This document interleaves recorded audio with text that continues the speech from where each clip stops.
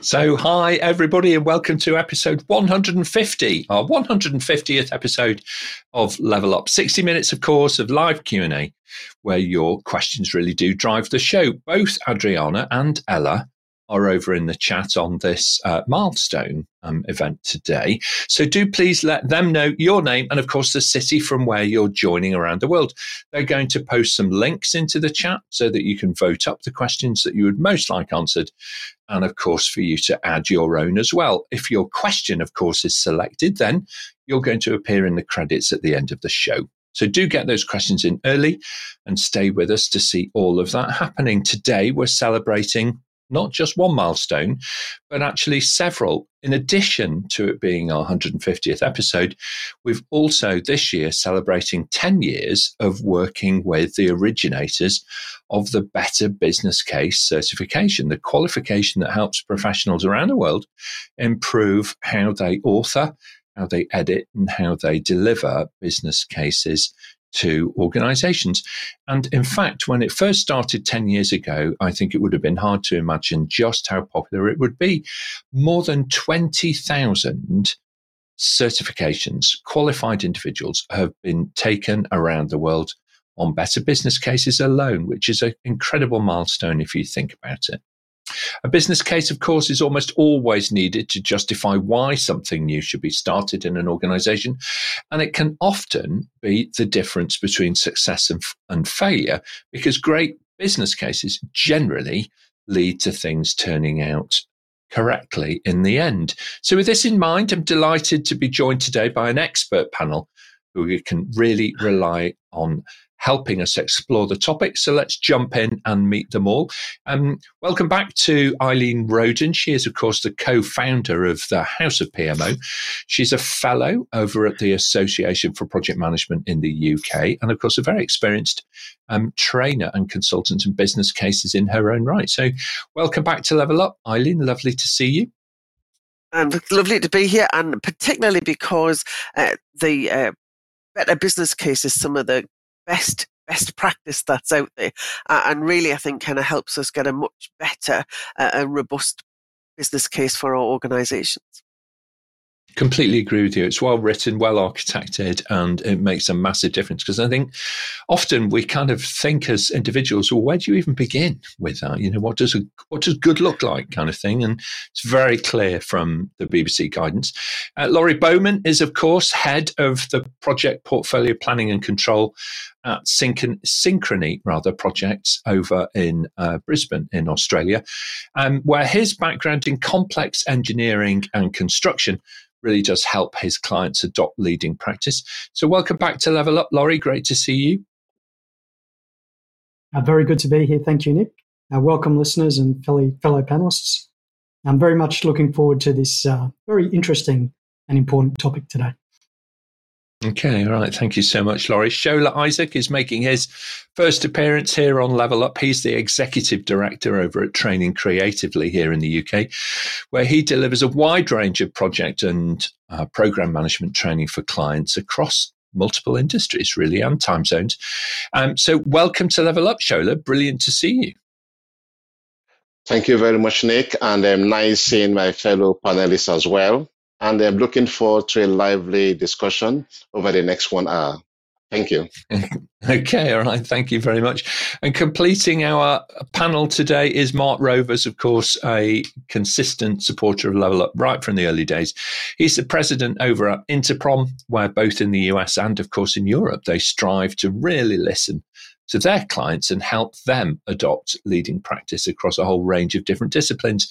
Mart, I think it's fair to say, has a passion for building communities, something that he actually shares in common with many of our panel today who have invested in their own communities of practice throughout their careers. So welcome back to Level Up, Mart. Lovely to see you. Thank you, Nick, and thank you, APMG. Congratulations on the 150th episode. I know I learned a lot over these 150 episodes, and I hope the audience can say the same thing. And congratulations over 20,000 exams. That's fantastic. What a milestone. I'm sure the world is now better off with all these professionals. So looking forward to some great questions that I've seen that were already submitted. So thank you. Thanks very much indeed, Mart. I think you're right. I think there's not an episode that doesn't go by without me learning a great deal. So I completely agree with you. It's a fantastic CPD opportunity every week, twice a week, to join in and take part. Completing our on-screen team today is our question master, Charlotte Miller. She's joining us here from the Thames Valley in the UK. So welcome, Charlotte. Have you had a good week this week? It's been a really good week this week. I'm on 4-day week, and then we've got a 4-day week next week in the UK with the celebration of the 1st of May. It's happening a lot around the world. And I'm super excited that we're on the 150th level up episode. Absolutely. I think you were there for episode 1 and you're here for episode 150. So very well done with that. We must be doing something right. And Monday is, of course, a celebration of the workers around the world, everybody who's working around the world. The beginning of May is a traditional time to celebrate and take a little bit of time to reflect on the contribution that everybody makes. So fantastic. Well, on that note, I can see lots of people joining in online in the chat. So please do let us know the city from where you're joining and your name so that we can feature you throughout the show. That would be really great, and welcome you to Level Up. Very good. Let's get straight into it then, Charlotte, if we can, and we'll take our first question, please. Thanks, Nick. Our first question is from Milvio. Why do business cases increase in page numbers when it's requesting a large amount of money? It's almost like an unwritten rule. It certainly is. Laurie, why don't you start us off with this? Well, thank you, Milvio, for the question. It's a good observation. It's generally, the more money that's being spent, generally, the more complex the project tends to be, which means possibly there's going to be larger ramifications or possible economic ramifications that require a bit more evaluation. So it is quite natural that the number of pages are going to increase. Not only is the complexity increasing, but also typically the range of stakeholders. So the larger the project generally, you're going to be impacting more systems, more stakeholders, which typically means there's more uncertainty, more unrisk that needs to be unravelled and articulated through the business case. So there is a bit of method in the madness, and the intention behind the business case is to help people make the right decision. Yeah, I do think, though, that sometimes, the temptation is to weigh a business case, rather than to write succinctly. So I think if you're seeing this, growing word count, it's always good to have somebody as an editor. Just kind of look at that and say, are we losing the clarity here? Is there anything that we could do to just clarify and reduce the word count, but keep the meaning? That's the key thing. So thank you very much indeed, Laurie. Good point. Eileen, let's hear your thoughts and then we'll go to Mart. And I think I was actually going to pick up a bit on what you were just mentioned about there, Nick. The business case, or I would suggest the information we have that's kind of fed into the business case. And as Laurie was suggesting about kind of the number of people we've had to speak to because of the stakeholders. But it doesn't always mean it all has to go in the main document. The use of appendices for reference is a key element. And you may have held a particular workshop that actually has references for 2 or 3 sections within the business case. So rather than regurgitating all of that in all of those 3 sections, use appendices with care, and then people can go and read that detail if they want to. But having that kind of succinct summary of what the outcomes of those workshops, the recommendations from those workshops, is really what the kind of the decision makers need to go through. And I who doesn't like a good appendix, but in all seriousness, though, it helps organize the content so that if you are reviewing, and typically a business case, there are several iterations of it. There's a very first draft and so on, and it progresses in maturity and so on. So you don't really want to be reviewing every single appendix unless it's relevant, to the part of the jigsaw puzzle that you're trying to represent. So really good point. Thank you, Eileen. Very, very helpful indeed. Mart, your thoughts, please.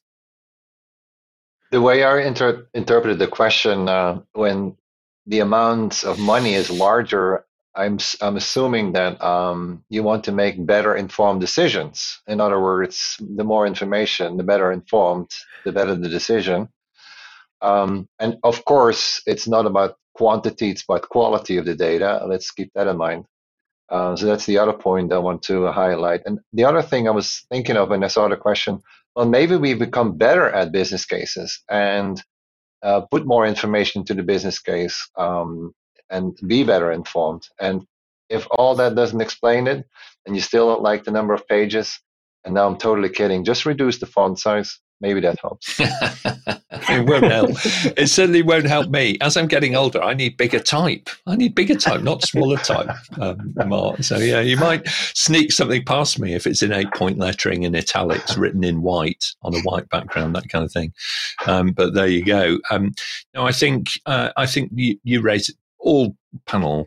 Thank you so much. You raised some really, really good points here. There is justification for having a more comprehensive coverage where you are proposing something which is either complex or where there is a higher degree of risk or uncertainty around things and so on, to illustrate that there are pros as well as cons. And that's an important element of getting the business case correct. Sometimes it's easier to describe something that is not going to be in the scope rather than something that is, if that makes sense, and almost work on the antithesis of your proposal in order to crystallize in your mind what the key elements really, really are. So what a great question, Milvio. Thank you for raising it. And thank you for entering it into Slido ahead of the event. That's really fantastic. Charlotte, I think if we may, we're going to move on. So let's take our next question, please. Thanks, Nick. A question from Agagogo. What makes an excellent business case, and how can a project manager improve on developing good business cases for different projects? All right. Okay. Let's start with Eileen, then we'll go to Shola next. One of the things that I think we need to remember when we're developing business cases is that it's there to help the organization decide on whether to invest. And so when we start off that process, we have to recognize that not investing is an option. And therefore, to me, a really good business case is one that gives a very balanced view, that we know that actually kind of the options have been looked at fairly, and we're not just to present the reasons kind of why it's a good case, and you feel as though actually they've not really explored what perhaps some different options might be, or actually given the opportunity to look at the concept of not making a huge change and not making huge investment in the first place. It's such an important thing. Sometimes the right decision is not to proceed. And I think sometimes, especially, when you're early in your career, the idea is that, we're almost obsessed with trying to persuade everybody to do everything. And actually, it's not the case. We just want to surface sufficient information, sufficient data, if you like, so that the organization can make an informed choice. And that's a very, very different thing to try to get everything across the line at the first go. Brilliant. Thank you so much, Eileen. Shola, your thoughts, then we'll hear from Laurie. That's a great question, and a business case is there to get investments so we can bring about a business change in the organization. So the information in the business case is really important. And the BBC course contains information on 5 different headings that we call cases.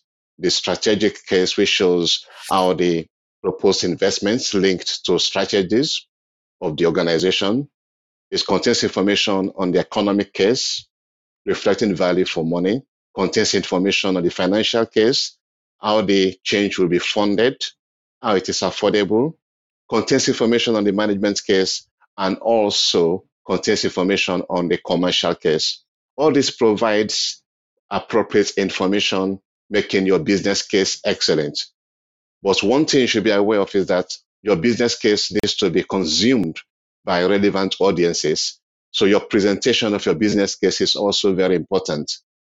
Eileen earlier mentioned using appendices. So you summarize information in the overall business case format that you are using. but you can also use things like business case canvases, which virtually illustrates the importance of what you're trying to change. Thank you. It's such an important part. Thank you, Shola. It's a very comprehensive answer. And I think we might be exploring some of those categories, if you like. You spoke about economic, and you spoke about financial, and you spoke about commercial, as being perhaps related, but indeed separate ways of looking at the same business case, so that you have a different perspective in order to be able to create that informed decision point. So we will come back to those momentarily. Thank you very much for your thoughts. Let's then hear from Laurie next, and then we'll go to Mart. Firstly, I agree with Eileen and Shola. So it's really about being comprehensive and assessing the costs and the benefits, as well as pulling it together in a coherent way for a decision maker to make a good decision, whatever that decision is.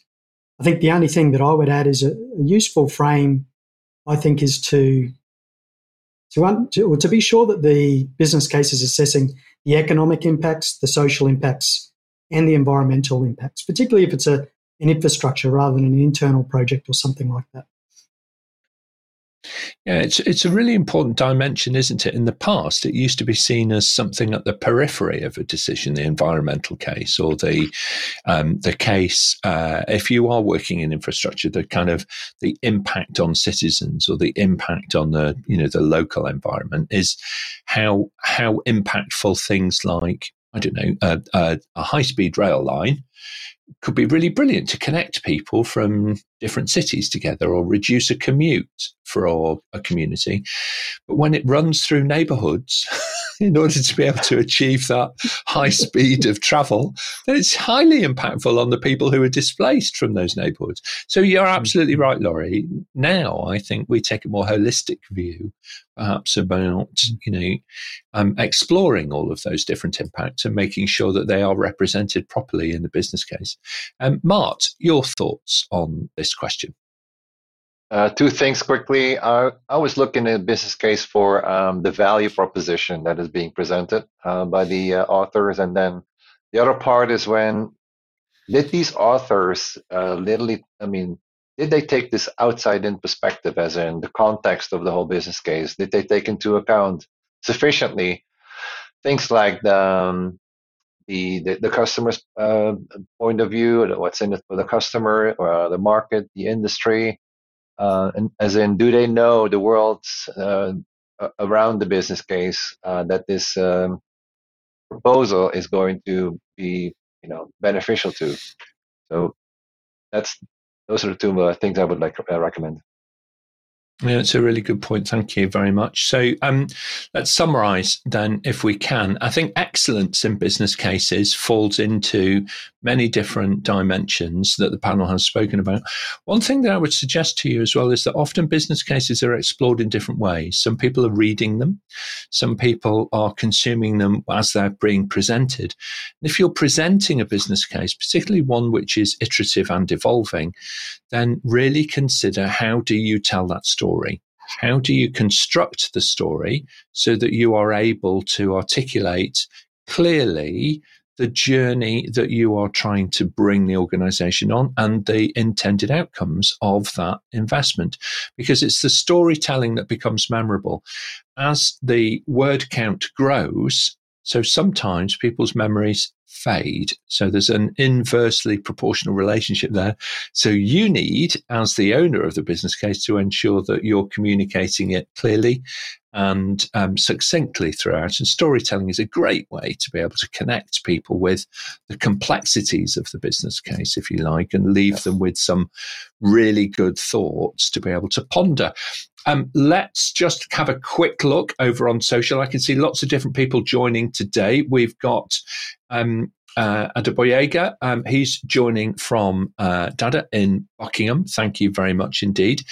Great for you to be online today. And also Adriana, looking very scholarly there. I'm imagining, Adriana, that was shortly after one of your degree ceremonies celebrating your studying success. So thank you very much for joining us from the nation's capital in the UK today. And Ella is joining us also from the Thames Valley. So brilliant to have you online. Now, remember, if you are in the chats, either on YouTube or on LinkedIn, just say hi, introduce yourself, and then we'll give you a shout out and get you involved in the show. Great. Let's move on, Charlotte, if we can. We'll take our next question, please. Thanks, Nick. We've got a question from a previous panelist, Falco. He asks, there are different types of business cases, lean, project, product. When do I use which one and how do they differ? That's a really good question, Falco. And Falco is, as we say, a previous panelist, quite an expert in his own right in this area. So who's going to be fascinated by our answers here? Laurie, why don't you start us off? Thank you for the question, Falco. So I'm not entirely familiar with a lean business case, but I think I can still answer the question to some extent. Ideally, your organisation should have some sort of a governance framework that determines, depending on certain criteria, typically that'll be around the risk or the level of investment that's being made, what type of business case needs to be prepared. So a lower level investment will typically be less rigorous in the requirements for a business case. Certainly product and project business cases are really intending to do the same thing, to inform an investment decision. The difference being, for a product, it's typically a new product that might be developed for going to market or for manufacture or something like that, whereas a project tends to be more bespoke and a one-off, but essentially the principles are the same. Yeah, I would agree with that, Laurie. And I think, the best business case, the perfect business case is the one that is sized to meet the circumstances. You need to contextualize, a business case. Sometimes a business case can be a conversation.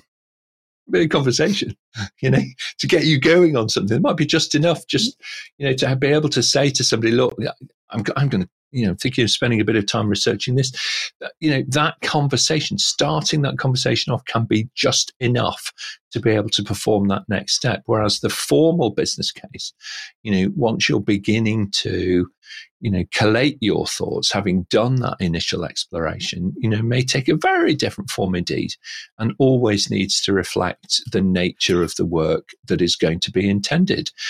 So Falco, I think, we are going to come back to you, all right? And we're going to explore that particular question a little bit further when you're actually on the panel as well.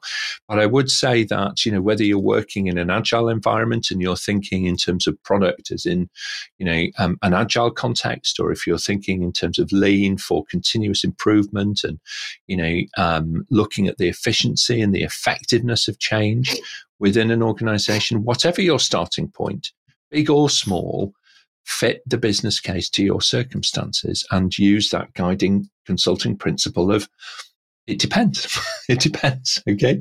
And think about that a little bit. Very good. Excellent. Charlotte, let's move on. I can see the questions are starting to stack up now. Thanks, Nick. We've got a question from Sam. And Sam asks, what is the difference between an economic and financial business case? All right. Well, this is a really good question, Sam, because you're taking us inside the guidance. So let's start off with Shola, and then we'll hear from Laurie. Great question, Sam. And both of them, both economic and financial business cases, are actually different types of information contained in the one business case. Earlier on, we also mentioned 3 other areas of focus: strategic, procurement, or commercial, as well as management. But specific to your question, the main difference between the economic information and the financial information in the business case is this. In the economic case, you are now confirming the value for money that investment in this proposed change will bring to the organization, whereas the financial case is looking at how are you going to fund the business change, and also how are you going to sort out the expenses incurred in the change. Both of them are very useful. Alongside with the 3 other headings, they make up an excellent business case. Great question, Sam. Thank you. It is very insightful, because often the simplest of questions are the ones that actually start us really, really thinking. So it is a great question. Let's explore it a little further. Laurie, your thoughts, please, and then we'll hear from Eileen.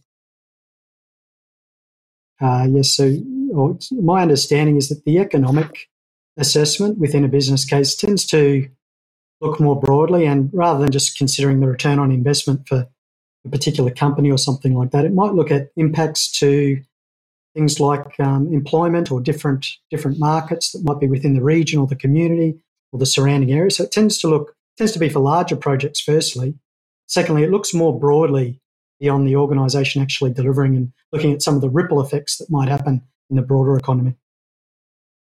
Yeah, that's a good point, isn't it? Because sometimes we're very fortunate in anybody's first language, you'll have multiple words, and we do in English. We have multiple words that mean almost the same thing, but they don't really mean the same thing. It's just that day-to-day language, we might substitute one term for the other, but in reality, they do have a distinct focus to them. And the economy, you're quite right, Laurie, is a broader concept than just the financial return for the host organisation on a particular business case. So really good distinction there, very clearly, very well made. Eileen, your thoughts, and then we'll hear from Mart. Yes, I think what we often forget when we're doing that economic case in terms of justifying whether it's actually worth spending any money at all is not just thinking about spending any money at all, but how we're going to spend that money and looking at the particular options. Typically, the financial case, by the time we get to do that, we're trying to demonstrate the cash flow to say, look, we can definitely afford it. The economic case tends to be much bigger than that because it's saying, actually, yes, we need to invest, but actually, this option is better than that option, which is different to that other option.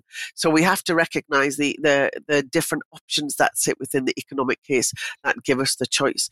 And again, just to go back a bit to kind of what I started off when talking about appendices, when we're doing the financial case and the economic case, they're not two completely different exercises. We tend to use the same numbers, the same calculations that go in both. They're just presented in a different way to tell a different story.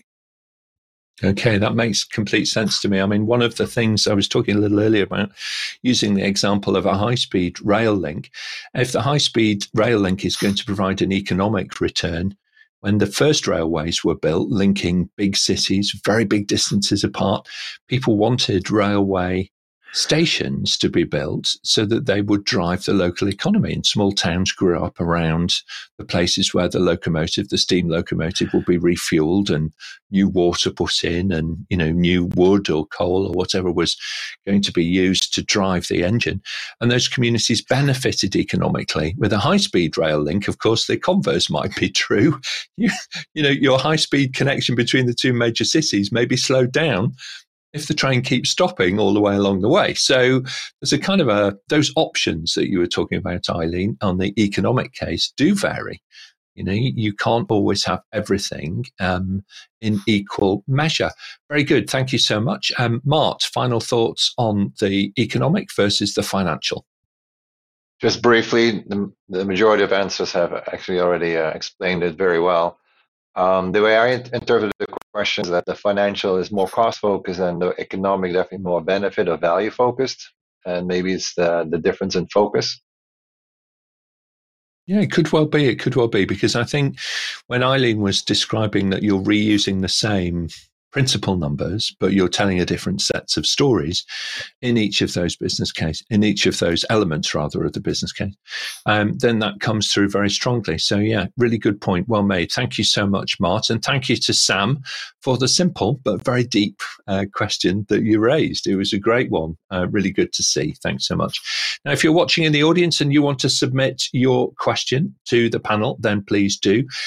Deselaine, I can see that you've joined us today from Ethiopia. Great to have you online. And Tanya returns from the Cayman Islands. Not that we're remotely jealous, Tanya, of whereabouts you are coming from in the world. It's really great to see you. And the same from Manoranjan, who is joining us from India. So I'm not sure which city that you're in. Manoranjan. Oh, I'm sorry. Yeah, Tito is the city. All right. So thank you very much for sharing that with us. And Adeyemi from Oxford as well. It's great to have you online.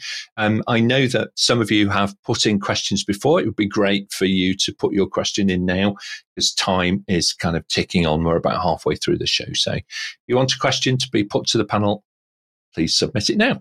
Very good. Charlotte, let's move on. We'll take our next question, please. Thanks, Nick. We've got a question from my hometown, John in Greater Manchester in the UK. Is the 5 cases model / the Green Book the best documentation to refer to for a better business case? And John, this is always a really good phrase when anybody says, is this the best? We're going to get a variety of different answers kind of from the panel. It's certainly a key element referring to the Green Book, which for those of you who don't know, if you work in the public sector in the UK, the Green Book is a really important part of the guidance issued for public sector business cases. Eileen, you've seen a lot of these, both in public sector clients and also commercial clients. What are your thoughts as to the best documentation to start from? Well, I struggle with that term best as ever. The Green Book is a mandated rules and instructions and specific variables that you need to use when producing a business case for the public sector in the UK. So it's a great reference book and it has an awful lot of the guidance in. But actually, and I think there's somebody who's going to put a link in the meeting. Actually, there is some specific guidance about kind of based on the Green Book about how to build a business case. And there's one for building a project business case, one for building a program business case. But recognizing that even though that best practice was developed in the UK, there is actually some complementary guidance which is about how to build international business cases as well. So, much as it started here, we do recognize that actually this best practice is relevant universally, but also very much used in the private sector as well as the public sector. Yeah, I totally agree with that. When the guidance was being adopted in Indonesia, some of the terminology from the Green Book was highly relevant. The concepts were highly relevant, but the specificity around public sector procurement in that country is a little different. And so it needed to be adapted for that particular set of circumstances. So it makes complete sense to me what you were saying. So thank you very much indeed. Shola, your thoughts on the 5 case model? This is recommended by the UK government, as you guys have said. Now, there are other recommended templates, you might call them. For example, there's a good one as well from COVID, when you're implementing new COVID programs. But an earlier question was talking about different business cases for lane, for projects, for programs, or products. We have quite a few of them, and I can really reconfirm that, yes, the Green Book contains, in my personal opinion, the best guidance to refer to when drawing up your business case. Why am I saying that? Because it covers those 5 cases that we've mentioned a couple of times, helping to convince potential investors as to why they should invest in this particular business change. Okay, thank you so much indeed. So one of the thoughts that I would have is if you're diving into things like the Green Book and the 5 case business model and so on, sometimes it's helpful to have a guide, a mentor, a coach, if you like. And all the panelists today are open to professional connections via their LinkedIn profiles. And you can find all of those on the APMG International website on today's event. It's really super easy to find. So just hop over that and you'll find a little profile of each person and a link through to their LinkedIn profile and invite them to connect with you. That's a great place to start. Please don't try to sell them things. That's not really what that invitation is for. But it's there so that you can connect with them and kind of say, look, this is me and this is what I'm doing. And, I'm being asked to contribute here, or maybe you're, looking for your next role and a leadership role in building business cases. Then I'm sure everybody on the panel today would be delighted. I certainly would be delighted to have your connection via LinkedIn. So please do that. And there's a little link, QR code there for you through to that UK government publication, which may well help stimulate your thoughts and get you thinking in ways perhaps you might not have been doing previously. Eileen, your thoughts, please. Sorry, And then I just wanted to add one more thing. As soon as we start mentioning best practice, and I should have mentioned it when I went through that, don't feel as though you need to do every single step in that. No. Remember that it absolutely needs to be tailored for your organization. I would hate somebody to read that and think, oh, we can't do all of that. So just kind of pick the bits and go for kind of improvement, continuous improvement in the right direction rather than jump to being actually perfect straight away. Yeah, I completely agree with you. You know, the as we said a little earlier, context is everything. You know, from that elevator conversation that starts an idea going through to a 200-page, you know, thoroughly researched and well thought through case. There's a continuum there, and we don't all need to be at one extreme or the other. So really good. Thank you very much indeed, panel. Let's move on, Charlotte, and we'll take our next question. Thanks, Nick. We have another question from Milvio. Why is the development of the business case often treated as a hurdle to jump for funding approval? Laurie, I'm sure you've never seen this happen before in your professional career at all, that people ask, what's the answer? Oh, it's 1.54 times return on investment or return on capital deployed or something. And then magically, the business case ends up being exactly that. Your thoughts on this one? So, yeah, it's, I guess to simplify, there's often two perspectives of a project. There's the business perspective, which is looking down and asking questions like, is this the best thing for us to do? Does this match our strategy? Will we get a good return on investment? And then there's the delivery team who are more looking at, how can we do it? We want to do this. You know, they've got a bit of team cohesion and are typically highly motivated to execute the project. That's what makes them very good at what they do. And so it tends to be from the perspective of those who are delivering the project. It's like that's where they see it as a hurdle. It's sort of a nuisance or something they have to pull together so that they can get the green tick and then keep proceeding along. So it's an interesting but it's almost a natural perspective that those delivering the project will often see it as a hurdle or a nuisance or something that slows them down.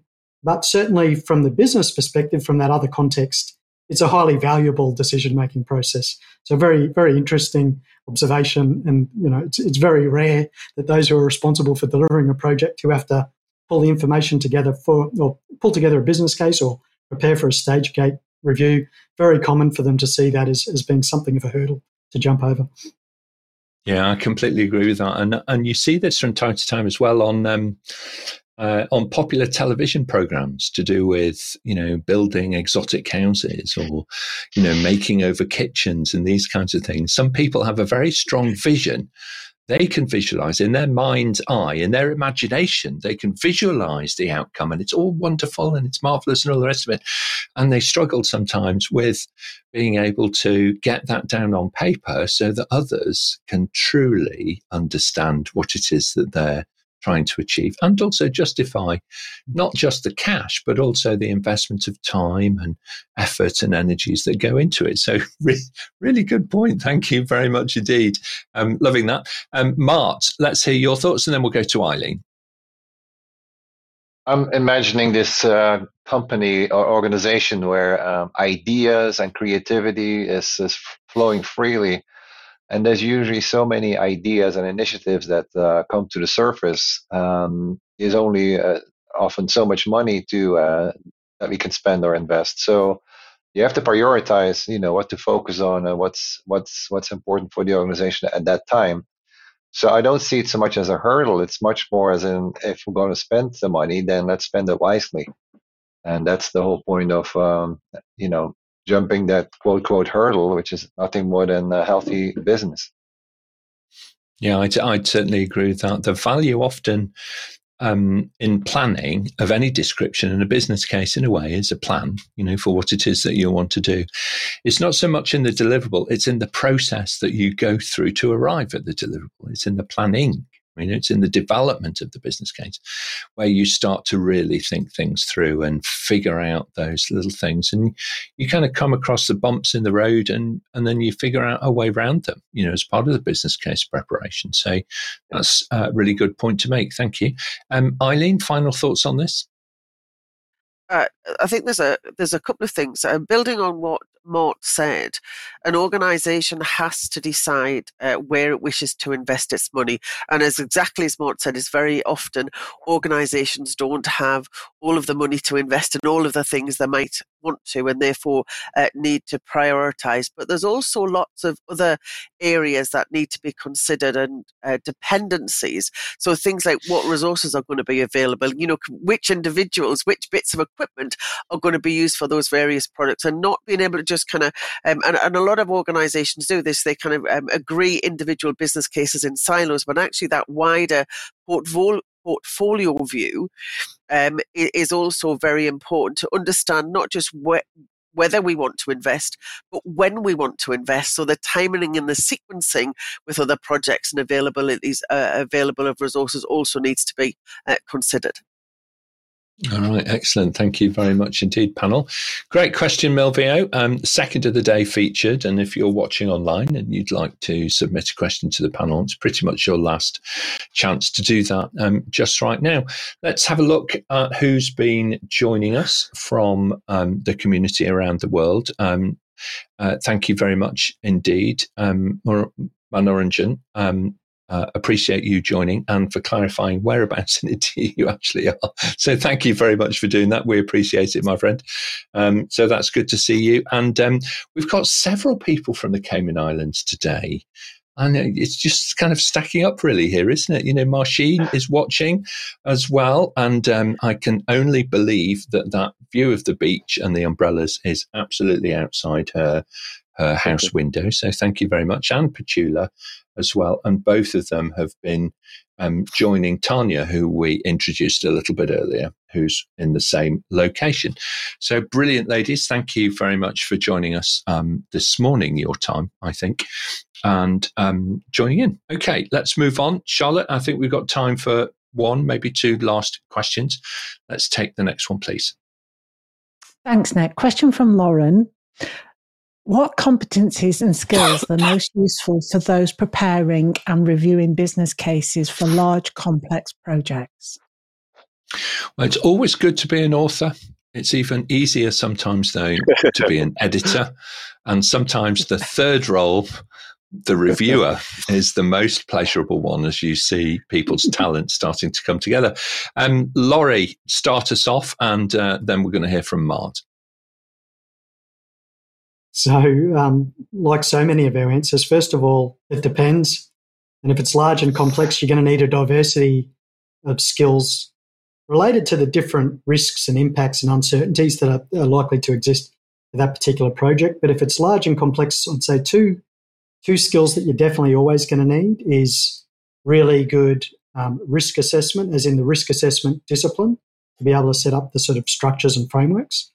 And the second one that's likely to be handy, that's often underrated on large complex projects, is somebody like a data scientist or someone who understands statistics and data very well.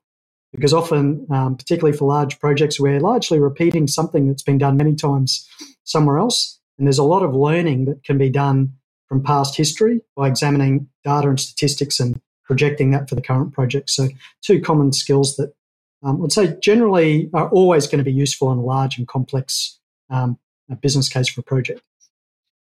Really good point. It's great to augment whatever mathematics skills that you have as an individual. It's really important to look across the team and think about those data analysts or data science type people, because often some of the statistical evidence for return on investment, perhaps, or even for environmental impact, they're quite complex mathematical models, and they're not for the faint-hearted. So just because a graph makes it look good doesn't necessarily say that's the graph that you want to pick. So it's a really good idea to have somebody on the team who can augment you. So thank you for that, Laurie. Great insight. Mart and then Shola. Being a good influencer, I think, is going to be a critical one to be good at. And influencing that can be done not only from a financial aspect or knowing the industry aspect, but also indeed how to present. You just touched on that.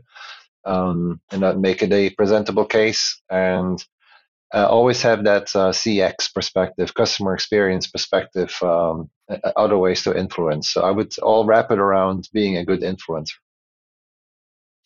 That's a really, really interesting insight that you've made there, because it's often how we perform these reviews which is important. It's very easy at the beginning, particularly in version 1A, to be heavy-handed, and you almost crush, the people with the really great ideas, and they just need refinement. That's what they need next. They need a little bit more investment of time and effort, to be able to see the value start to come through. So I think that you're right, Mart, really thinking about that and acting as the coach in the early days, even if you're reviewing, saying, this is what I like, this is what needs some more work, is a super important role to have. Shola, your thoughts, and then we'll hear from Eileen. Yes, adding to what Laurie and Matt just said, a lot of soft skills and competencies are really very useful, either as a preparer or reviewer of business case. Remember, the business case contains information that will be provided by many different stakeholders. You need to identify the stakeholders, encourage them, influence them to provide relevant information that will influence those that will making those decisions. So your soft skills are really important. Facilitation skills, communication skills, engagement skills are really key. All right. Okay. Thank you very much indeed. Completely agree with that. Those soft skills need to come through. And Eileen, final thoughts on this one? Just two things. I think when we're building the business case, we have to remember it's a team effort, and you're going to need lots of specialists. So we've talked about the economic case, and you may need some economists in there to actually kind of bring some of the kind of the forecasting about what be happening in a particular part of the world or a particular part of the industry. Obviously, bringing finance in to bring the knowledge of the kind of the cash flow, where grants might be available, as well as your project team in terms of how we might be delivering that, as well as specialists in terms of the solution from either an engineering or an IT perspective. So there's a whole range of kind of subject matter experts you're actually going to actually need to get in that. And then I think a key skill, and it does kind of fit into that soft skills area, is facilitation, about making sure people get the right level of input, that they're actually heard and their individual input is discussed in the right way. So learning how to really truly facilitate without kind of leading the conversation or trying to get to a particular answer is important. That is such an important insight. Thank you so much, Eileen, because more often than not, the people who are in the room doing the reviewing of the content which is being produced are doing it in their default meeting style. So they're reading and responding, or they are broadcasting, certain pieces of information. It is much better to run it as a review workshop, I agree with you, and to facilitate, to make sure that all voices are actually heard, because everybody in that room should be contributing to each of the reviews, no matter how formal or informal they actually are. So working on those facilitation skills is a super important part, and definitely bring those in. Excellent. Well, what a brilliant question. Thank you very much indeed, Lauren. The other thing that I would say is that I'm not sure it's a skill, but it's certainly something that you need.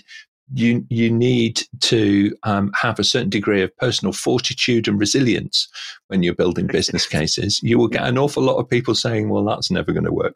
You get an awful lot of people saying, well, I wouldn't do it that way if I were you, or I wouldn't start from here, and that kind of thing.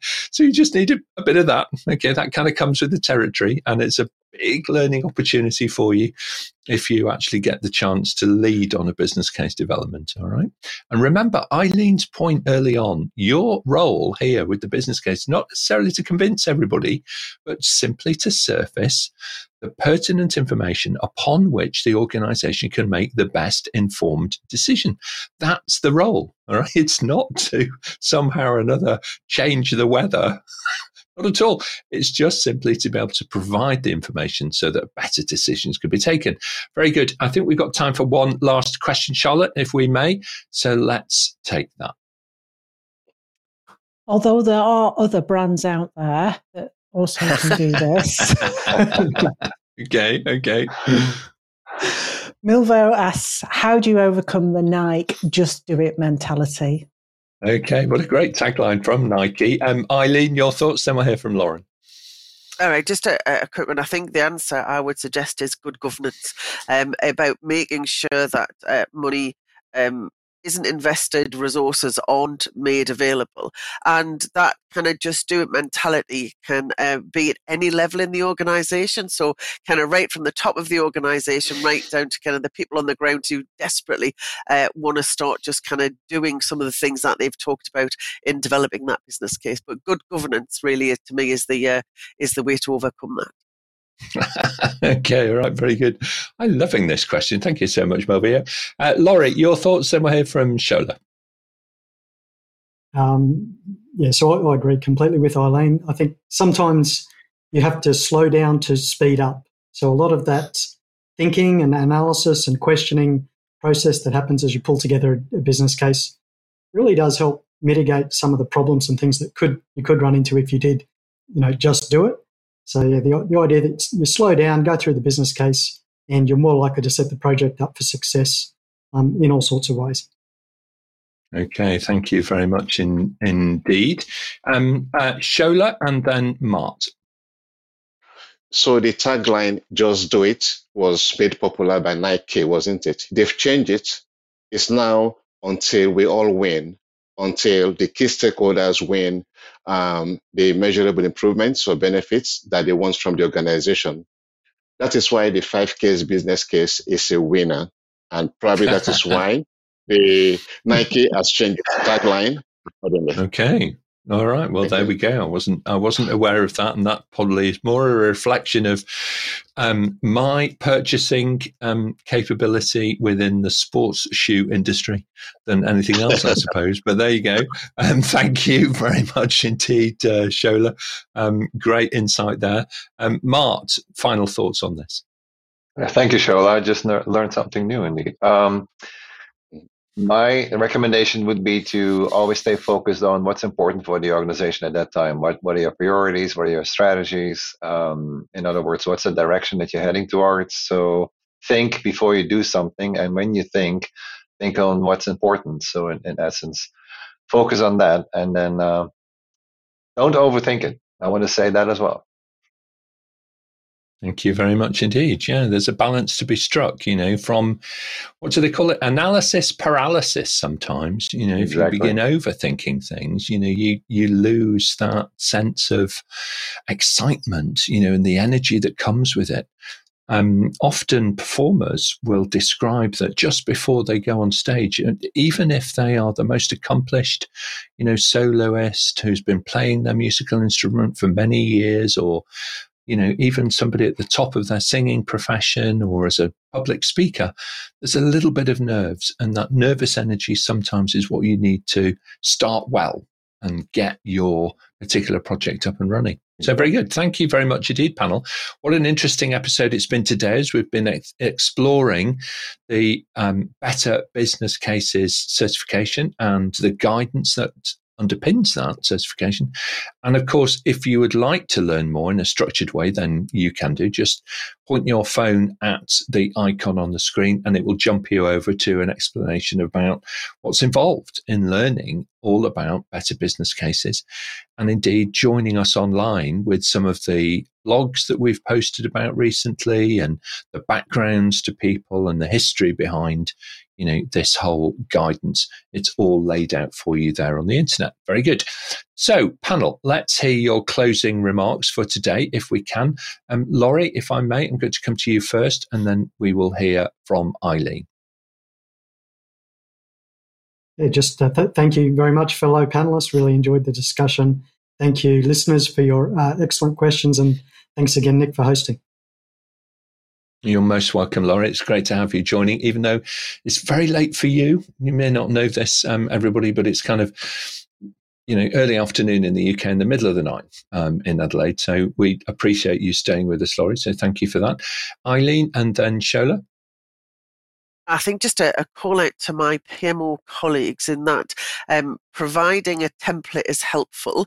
Providing guidelines on how to complete the template is the really kind of the essential step for the project delivery teams. It's such an important point, isn't it, really? Because the template by itself can appear simplistic on one hand, and just as some of the questions do sometimes on Level Up, but when you dig into them, the value is all there. It's yet to be discovered. So good guidance there. Thank you very much, Eileen. Shola, your thoughts, and then we'll hear from Mart. It's just one sentence. We should all keep on learning so we can make wiser decisions and have a better world. Thank you. Okay. All right. Well, there we are in a nutshell. That's really what Level Up is all about. I'm thinking about updating our tagline, actually, from ideas worth learning through to exactly that. So thank you, Shola. I'm going to make a note of that. I will charge you for that, but that's a different discussion. Okay, my friend. Well, we will negotiate. I might need a business case, actually. If it's going to cost me some money, I might need a business case. But I do know who to come to, so thank you for that thought. Mart, final thoughts on today? Well, to build on that a little bit, the creation of a business case requires always some imagination and creative juices. So I found this quote from Albert Einstein, very famous person, I think. A true sign of intelligence is not knowledge, but imagination, he said. That's a very, very inspiring, actually, quote. So thank you for that. And, of course, it remains in your imagination until you say it out loud. And saying your ideas out loud is the beginning of the business case development. So there's a really strong link there between Albert Einstein. Think about that for a moment. Albert Einstein and Nick sitting on a Friday afternoon. There's a connection there. All of a moment, I feel like the painting of the Sistine Chapel, where the finger touch sparked, the creation of something new. Brilliant. Thank you very much indeed, Mart. Charlotte, an eclectic mix of questions today. Quite simple at one level, but deeply insightful at another. Your thoughts? Yeah, just to say thank you so much to our panelists and again to our viewers who have submitted the questions. Can't produce a show without the questions. And one last comment on the 10 years and 20,000 examinations. We do have some special offers from our training providers for Better Business Cases courses to celebrate this achievement. All right. Okay. Well, I guess details of that and many others are over on the APMG International website. So do have a little look out for those, and why not ahead of the long weekend. Now then, thank you very much, panel, on behalf of our producers online. And over on our website, you may, of course, search for answers to more than the 1,500 now questions that have been asked and answered on the various Level Up episodes over the last 150 of those, together with things like our podcasts, our audio podcast series, and our one-to-one interviews. It connects you with more than 170 experts from around the world. And don't forget as well that you may listen to the audio versions of the shows on your preferred podcast platform. Just simply search for Level Up Your Career with APMG International and you will find us in a heartbeat. Now, we take a little break on Monday to celebrate the public holiday here in the UK. So we're going to be back next Friday, the 5th of May, with the first of 3 How to Become episodes, always super popular with people. Digital leadership is actually first. What does it mean to become a digital leader? What is a digital leader, if you like, and how do you go about combining that thought leadership of digital transformation also with the practical situational leadership that you need to deliver better outcomes for your organization, your team, and even for yourself, actually, and your family. So followed on the 12th, we're going to be looking at how to become a business relationship manager, and also then a business analyst actually follows up on Friday the 15th. So a few days apart, those ones. Details, of course, are over on our website. So do have a good look over there. Subscribe to the show, and we'll send you a personal summary of what's coming up and, of course, how you too can join us here on the panel and level up your career with APMG. Have a brilliant weekend, everybody. We'll see you next time.